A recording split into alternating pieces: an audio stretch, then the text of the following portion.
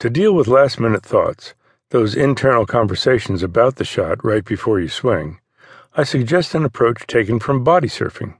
If you want to swim out to where the wave starts so you can ride it in, you have to get past the breakers.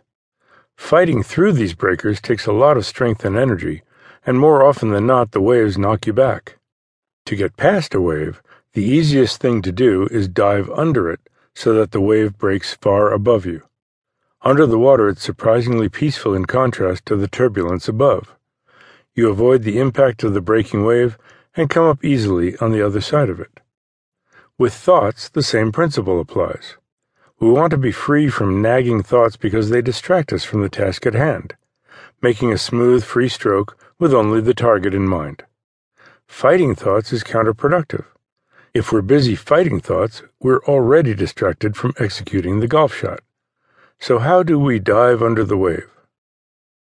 First, see the thoughts as